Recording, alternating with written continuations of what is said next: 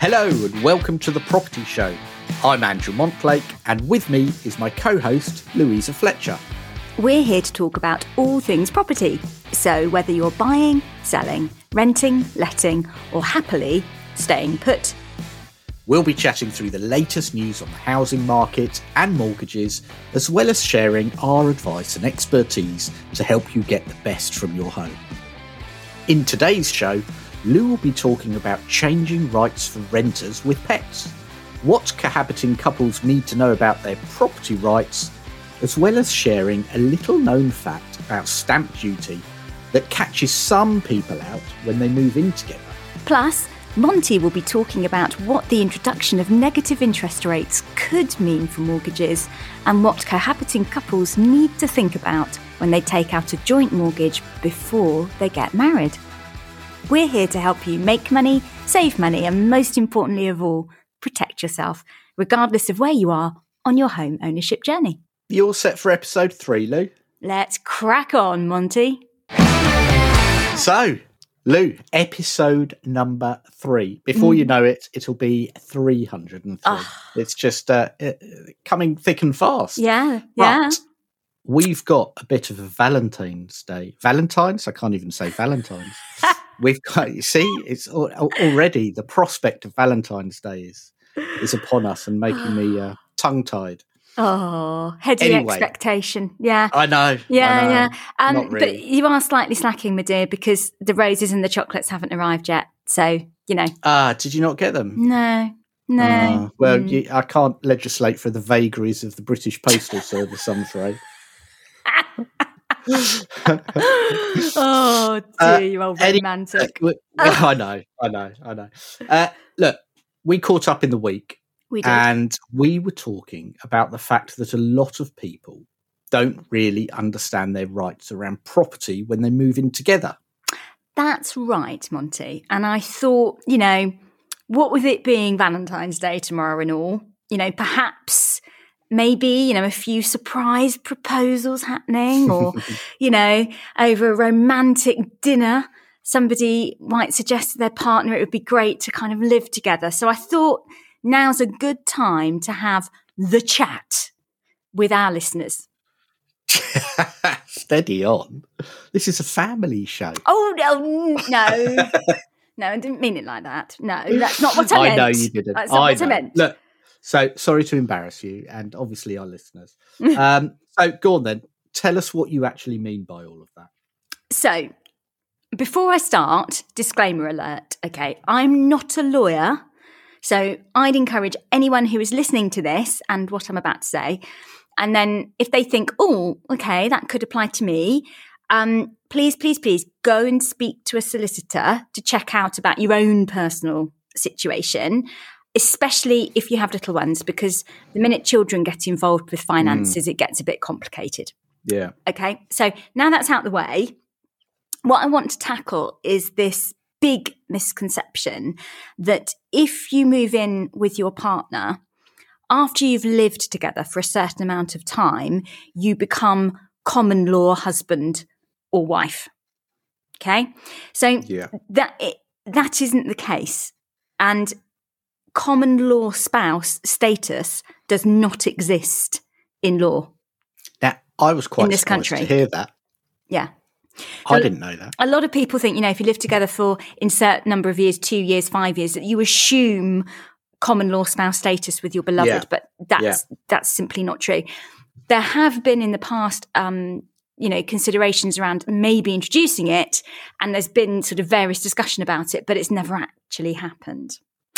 So it's an issue that catches a lot of people out when they move in with their partner, and you can imagine the scene. You meet someone, you date for a while, one of you owns a property and invites the other to move in with them, and the person who's moved in contributes towards the bills, potentially even the mortgage as part of that monthly contribution for a period of time, maybe years, and then sadly it all goes wrong.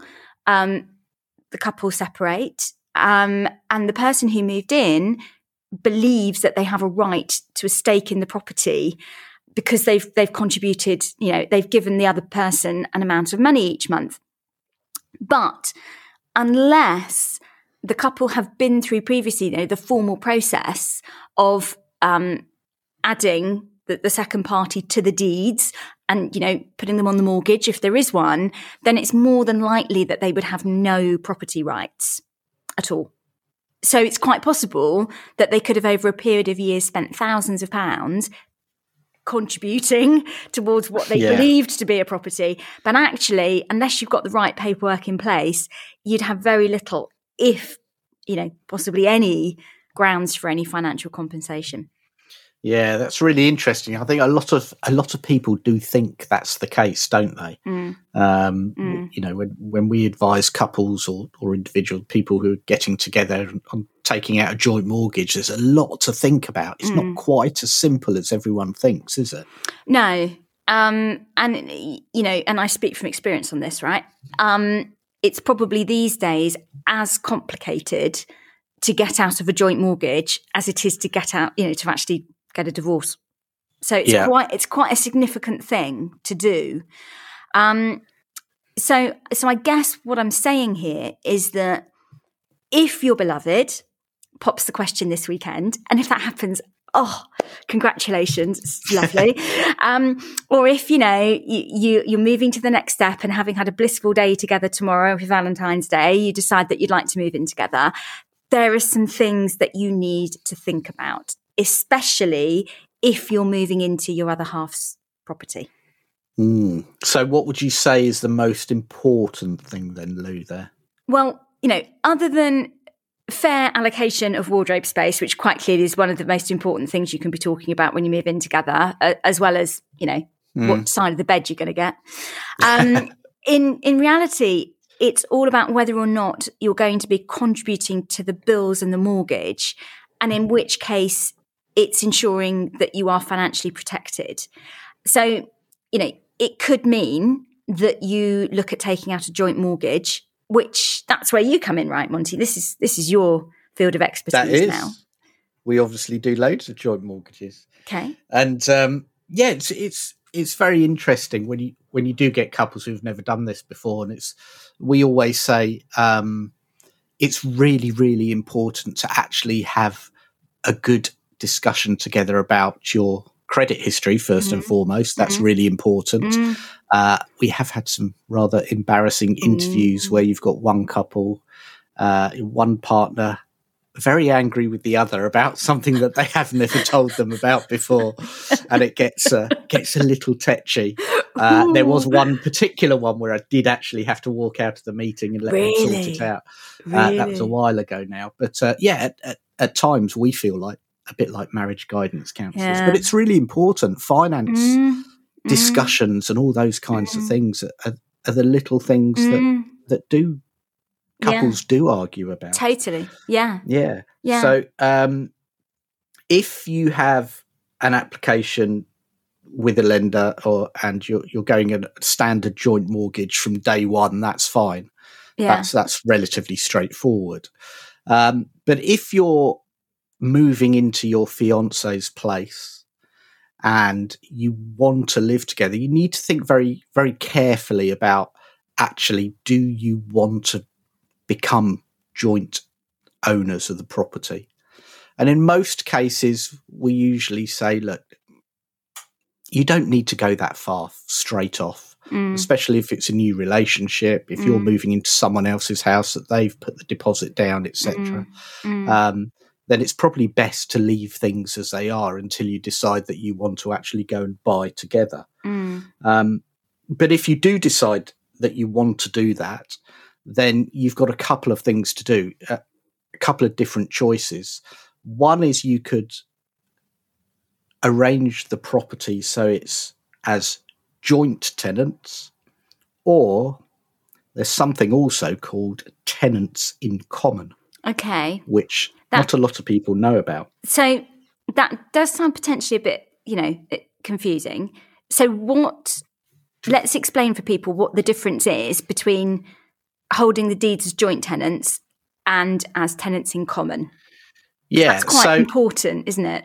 Yeah, it is, and actually, tenancies in common is something we're seeing a little bit more of over the last few years.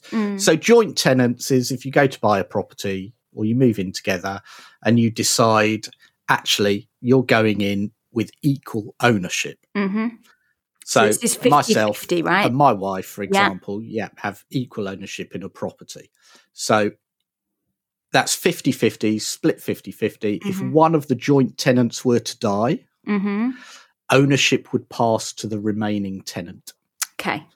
So you can't leave your part of the property to someone else in your will. You're in it together. You're in it together. That's it. Yeah. And by in it together, I mean you're in it together. So if one person decides it's not working and goes away and refuses to pay their share of the mortgage, you are responsible for the whole of that mortgage payment. So that's very important to note. Now, tenants in common is basically where two people can own a share in the property, and it doesn't have to be equal. So you could have a different split. It doesn't have to be 50-50. Okay. So, for example, if one person puts in 70% of the deposit and the other person puts in 30% of the deposit, you could split the property 70-30. You could even split it 99%, 1%. You can split it any way you want. Okay. And the important thing there is the property will not automatically go to the other tenants if you die. And you can pass your share of the property on in your will to someone else. Okay. Or if you decide to leave, you could your existing person who's staying there could buy out your share of the property. Okay. So it's quite an interesting way of doing things, and there are a whole ream of reasons for doing it. Which again, I'm not a solicitor and I'm not a tax advisor, but it is something that maybe if you're purchasing together, you should talk to your legal advisor about. But it's quite an interesting concept that a lot of people are starting to make use of. Yes, absolutely. And I think it plays to this point that, holding a property with someone else is one of the most significant things that you can do. So you really have to go into these kinds of arrangements as best advised as you possibly can, because it can be very expensive if it all goes horribly wrong. Yeah, absolutely. So that's basically the differences explained in a nutshell, hopefully in a way that people can understand. Very good. But what would you suggest, Lou, knowing all that? So I would say, if this is what you are going to do, I'd highly recommend that you draw up what's called a declaration of trust. And no, that is not a document that states your other half can go out but can't, go to a strip club or anything. That's not what it's about. I thought this was a family show. Yeah. It's actually a legal agreement about how you share your property. And it's basically a little bit like a prenup, but it outlines who's putting what money in.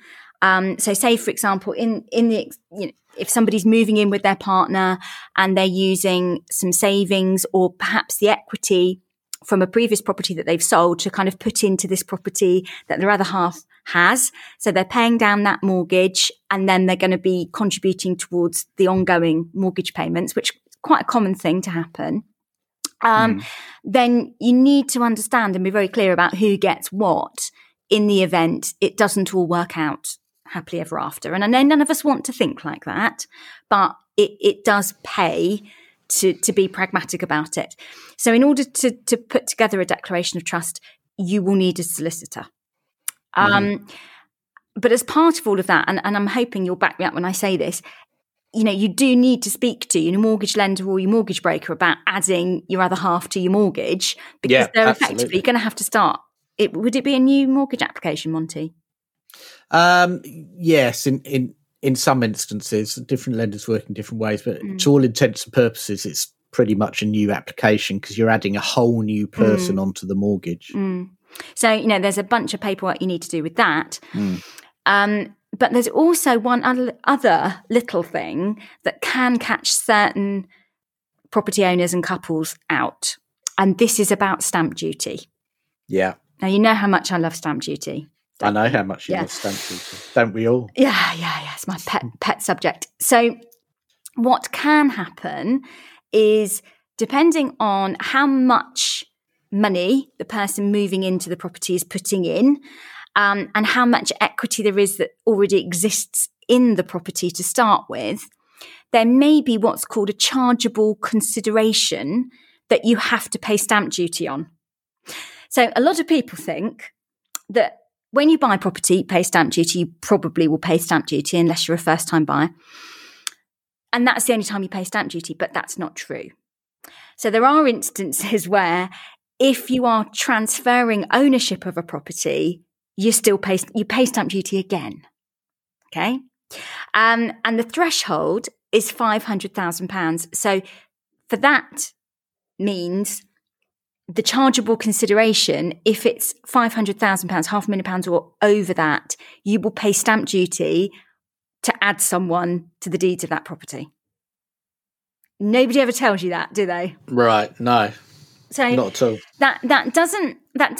You're probably listening to this and thinking, well, that won't affect me. But actually, if you think about house prices in London and the South East and how far they've moved over the last 10 years, and then you think about, well, if you were to move in with a person who had a property and they've spent 10 years paying down the mortgage, and then all of a sudden you're coming into this arrangement, it actually catches out more people than you would think.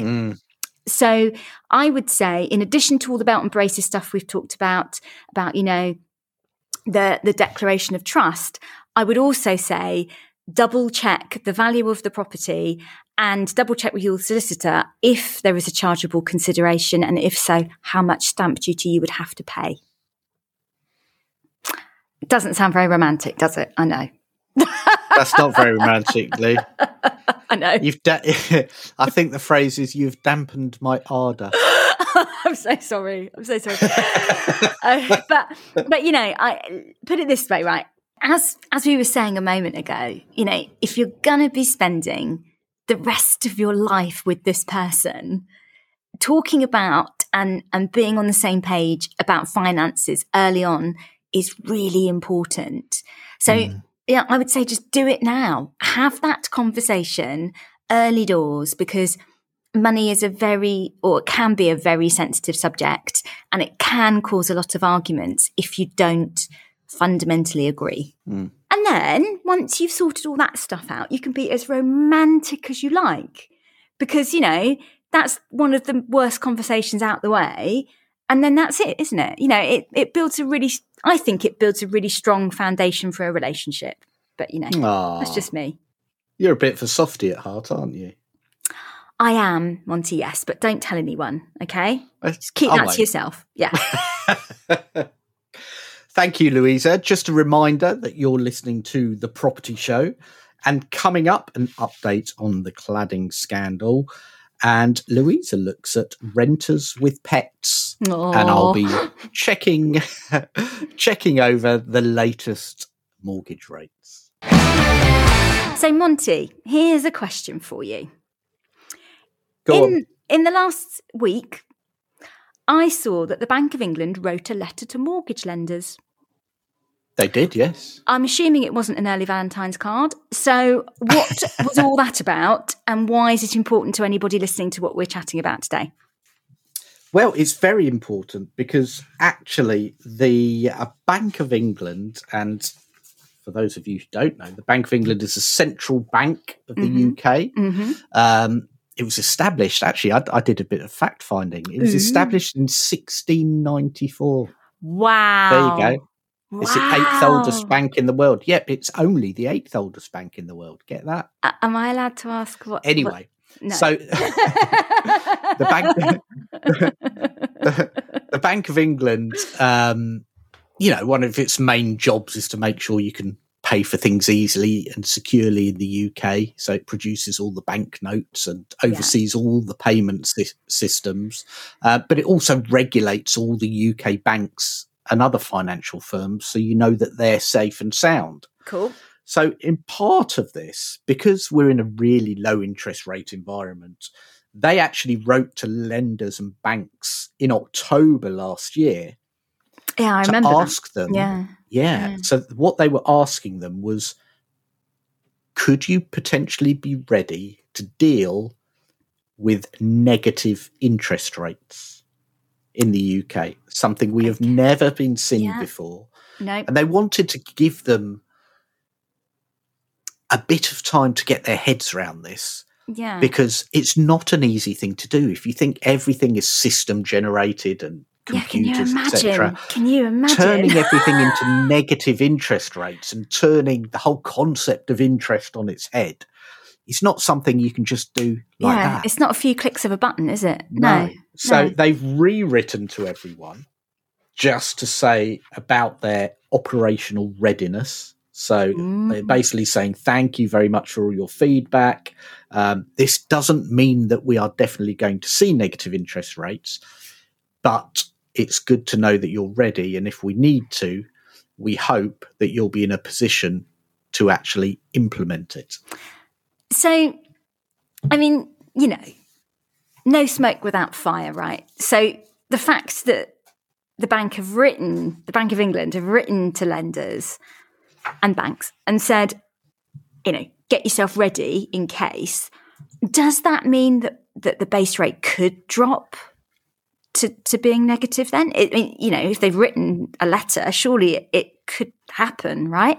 Yeah, I mean, it really could. It really could do, and we have seen it in other countries like Sweden, Switzerland, Japan. Yeah. So, in Switzerland, for example, negative interest rates helped to discourage investors from pouring money into the country during times of uncertainty. Yeah. So they do already exist actually now, and in 2019 there was a Danish bank, which Jyske. I think Jyske is the correct pronunciation. It is. I have Danish cousins. That does sound about right. There you go. Yes. So they've basically said that it would effectively pay borrowers 0.5% a year to take out a 10-year loan. So it's interesting. But that was only really possible because of the nature of the mortgage market there. Okay. So it's a lot different. Okay. And the UK mortgage market is very, very different. Now, whether or not we will see negative interest rates remains to be seen, but it is a possibility. So I don't wish to get too excited, but, what does that mean for people with mortgages? Does that mean that lenders could be paying us to have a mortgage? Is that what could happen? Well, it's quite interesting because even though we might see negative interest rates, I wouldn't get too excited. Because what happened after the credit crisis in 2008, 2009 was that lenders actually started protecting themselves, because after that, rates went down low really quickly and really suddenly. And so there were people on variable rate mortgages who actually found that their interest rates were negative. Wow. Now, that didn't mean that the banks paid them money. Okay. All it meant was that they didn't actually have to pay any interest. Right. Okay. Now, if you're on a capital and interest mortgage, yes, of course, you still have to pay the little bits of capital. Still have to pay the money that you owe back to the bank, right? Yeah. But it was a great way for people, because you're not paying any interest, to potentially overpay. Because their interest rates was virtually nothing. So instead of paying £1,000 a month and half of it is on interest and half of it's on capital, if they could afford it, they kept it as £1,000 a month, and all of that went on reducing the capital. So it works quite well. And what lenders did after that is they put in things called collars or floors. Okay. So what in the small mean? Print, yeah. So in the small print of a lot of mortgages these days, it will say that the interest rate cannot go below a certain level. Okay. To try and avoid that thing around negative interest rates. So so what we're saying is, so there's the interest rate that the lender will charge you can't go below a certain rate, regardless of what happens to the Bank of England base rate. Is that right? Yeah. Yeah. Yeah. Yeah. So basically, financial regulators have pretty much described interest payments as a one-way obligation on the borrower. Okay. Not on the lender. So if you're on a fixed rate, there's no change. Yeah. You're on a fixed rate, 5-year fix, 1.5%, nothing changes. Okay. You're still on that fixed rate. Okay. If you're on a tracker rate or a variable rate, yes, your rate will go down, but it'll only go down to a certain level. Okay. The exception is if you are on one of the older products. Okay. So this is pre-credit crunch. So it would be a really old mortgage now, right? Yeah. Okay. That's right. And there are still an awful lot of people on those rates because they're good rates. And you're not going to get anything like that anymore. No. So those would go down. And the same for lenders' standard variable rates. They will go down, but they'll only put them down a certain level. If you look at it at the moment, you've got a Bank of England base rate at 0.1%, and you've still got lenders' variable rates of around about 3.5 to 4.5 to even 4.99%.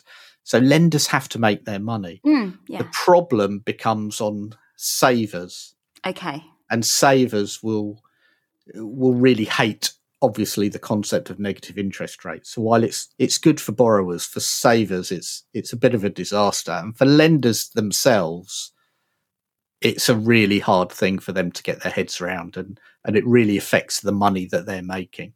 So whether they actually need to do that remains to be seen. And do you know what? I actually hope they don't need to. Gosh. So, okay. So one last question, because I know we've got loads to cover today. Yeah. If this were to happen, so if this happened, would negative interest rates make it harder for people to get a mortgage, do you think? No, not necessarily. Okay. I don't see any reason why not. I think lenders still need to lend, and they're still in the business of lending money. I think it might be hard for building societies rather than banks, because building societies get their money from savings. And the whole point of negative interest rates is to encourage people to spend rather than save. Yeah. So if people are thinking, actually, I might as well just spend it and not save it, then fine. The other thing to note is if you're thinking about taking your money out of the bank, if you've got savings, and putting it under your pillow, or under your bed, don't do that. No, don't. That's do not that. a good idea. For the very, very reason that if there's, God forbid, a fire or you get burgled or something like that, your home insurance will not cover more than around about £1,000 in cash lying around. Wow! So it will be gone. So that is literally your savings going up in smoke. Correct, literally.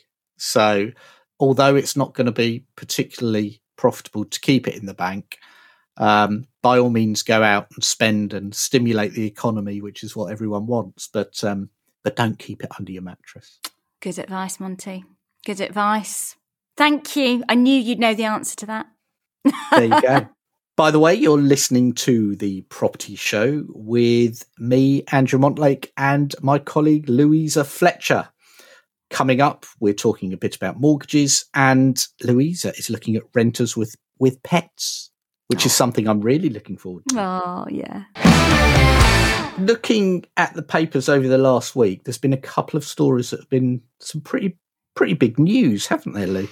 Yes, in property terms, there have. And the first one is a subject that we talked about in our last episode, for those of you who perhaps listened, which is, of course, the cladding scandal. So yes, and we explained that the cladding scandal is making it impossible for thousands of flat owners to sell their homes or even get a remortgage. And it's shocking in the extreme, but there has been an update from the government this week. So what's the latest, Monty? Where have we gotten to with this literally in the last few days? Right. I'm not going to go off on one of my sweary rants. Well, you can if you want. We'll get the beep machine out and all. Have we got a bleep machine? Well, I'm sure we can find one. I'm sure we could, actually. Yeah. Anyway, so this is obviously a very serious subject. And It's 3.5 years after the tragic events of Grenfell. So bad. And it's quite extraordinary that only now we're seeing some more action by the government. And they pledged another £3.5 billion worth of funding. And they'd already pledged about 1.6 billion. But still, that's still a drop in the ocean. That's nowhere near enough, is it? For what is actually needed. Yeah. Now, part of, if you remember, the scandal is that the leaseholders were being expected to pay for a lot of this. So just in layman's terms, that means you bought a flat and it's leasehold. So that means there's a freeholder that you have to pay a certain amount of money to every year in respect of that freehold. So you're living in a building that technically, we won't go into leasehold and freehold differences now, but technically you own a bit of that building, but somebody owns the whole of the building. But they aren't responsible for paying for the removal of the cladding. You, as the flat owners, are. That's what we're saying. Yeah, I mean, they're basically saying that they'll pay for some of it, but actually most of the cost is split around the leaseholders, which is, and we went through the tragic stories and the issues that brings. Now, what the government have done is they've said, okay, no resident now would bear any cost for removal of the cladding on high-rise blocks above 18 metres. Okay. Which is decent news. Okay. For some people. For some people. However, owners of lower-rise blocks would be able to access long-term loans. Right. To pay for it, but they'll never have to pay more than £50 a month towards the removal of the cladding. This would be paid for by a new tax on property development from 2022, for some reason, not from now. Okay. And there would also be a new levy on developers of high-rise blocks in the future. So the problem with this is the government has surely turned its back on hundreds of thousands of leaseholders in dangerous buildings less than 18 metres high. And for the record, that's a lot of flats. That is a lot of flats. And for me, a dangerous building is a dangerous building. Yeah, exactly. Its specific height, it shouldn't be deciding factor in whether leaseholders have the remediation works paid in full or not. And it's not just cladding, Lou. Cladding is just one part of it. Okay. There's loads of other defects with buildings, whether it's sprinkler systems or this, that, and the other, or fire doors. I heard about, what was the one I had the other, exploding bricks the other day. Something where they can catch fire. So asking anyone to pay for mistakes they didn't make is an absolute travesty. When you buy a home, yes, exactly, you expect it to have been built safely and shouldn't have to pay a penny for it. So it feels to me that this is progress, but there's still an awful long way to go, a very long way to go. Would you say that's fair? Yeah. That's very fair, and already the government has had instant criticism on this. It's really unfair. It's too little, too late. That's the phrase that's been bounded around. And my comments were, the housing minister stood up and said this is an exceptional intervention. Well, in my view, the only way it's exceptional is it's exceptionally unfair and exceptionally late. Yeah, I'd agree. There you go. I did that without swearing. You did very well. I really hope that they get to grips with this, and the people who built the properties and the government need to sort this out once and for all. Yeah, they do. Now. Yeah, they do. It's people's lives and homes at stake, and this is not acceptable. So, I just hope that with more pressure and more media awareness, more gets done soon. Yeah, absolutely. And you've got an update for renters as well, haven't you? I have. But this is on a bit more of a positive note. So this one is for renters with pets or people who are currently renting and don't have a pet but would like a pet. I'm really excited about this. This is like a fluffy, nice. Yeah, it's nice. We want to bring some nice. I'm thinking about a nice fluffy cat or a nice dog looking at me with love in its eyes. Yeah, exactly. Or even a fluffy bunny. There you go. I'm going to shut up now. Any of those things. So at the end of January, the Ministry of Housing, Communities and Local Government announced new guidelines around common household pets. So cats, dogs, bunnies, budgerigars, they're all common household pets. For the avoidance of doubt, a llama or an aardvark isn't, before anybody gets creative. Okay? I really want a llama. Just to put it out there. I hear they're a bit temperamental, Monty. So am I. Yeah. No, you're not. So what's happened is they've introduced what's called a new model tenancy agreement. So this is like a template. So it's a recommendation of a contract for landlords to use. That sounds like a punk band of the 1970s. I the late 1970s. Yeah, I'm with you. Yeah. Sorry, go on. No, I'm going to have to mute myself, aren't I, to let you speak? No, not at all. Some of our younger listeners, of course, may not know what we're referring to. So anyway, so it's a recommended contract for landlords to use, and it means that within this, the default position is that pets are allowed in a property that's rented. So landlords that use this new standard tenancy agreement can't issue a blanket ban on pets, and instead, consent for pets is included in this new model tenancy agreement, and it's baked in a standard. That's good. It is. That is good, because we're a nation of animal lovers. We are, very much so. In fact, there was some research a couple of years ago now, which suggests that over half of all households in the UK have a pet of some sort. So, and this is why it is such a problem for renters, because according to the government, when they were chatting about this a couple of weeks ago, only 7% of all advertised properties for rent are classed as pet friendly. Really? Is it that low? Yeah. That's crazy. Yeah. So what that's meant is that as things currently stand, the vast majority of people who move into rented or live in rented properties have to, sadly, give up their pets before they move, or can't have a pet as a consequence of living in rented accommodation, which is really sad. I mean, can you imagine having to give away your dog or your cat because you were moving home and your new landlord didn't let you have an animal? So does this fix all of that then? Not quite. So the new model tenancy agreement is a template which is recommended that landlords use, but it's not law yet that they have to use it, if that makes sense. So they could still use the older form of standard tenancy agreement, which doesn't include this, and that would be legal for them to do that. So until the law changes, it's not a given. That's the thing.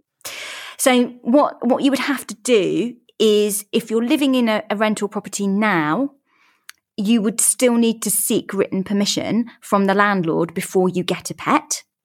Yeah. Otherwise, you'll be in breach of a tenancy agreement, basically. So until such times as either you move, at which point you then have to ask, can I just check, have I got consent by default to keep a pet? You'd need to ask. But at the moment, you would need express permission to do so. So don't just go off and buy a puppy. Okay. Basically. So if the law changes, what does this mean for any landlords who might be listening to this? So I can understand that there are landlords who may not want animals in their rental properties, because let's face it, not all pets are well behaved, and even the well behaved ones can cause damage. So in the new tenancy agreement template, you are still able as a landlord to refuse permission to keep a pet. So landlords do still have the final say.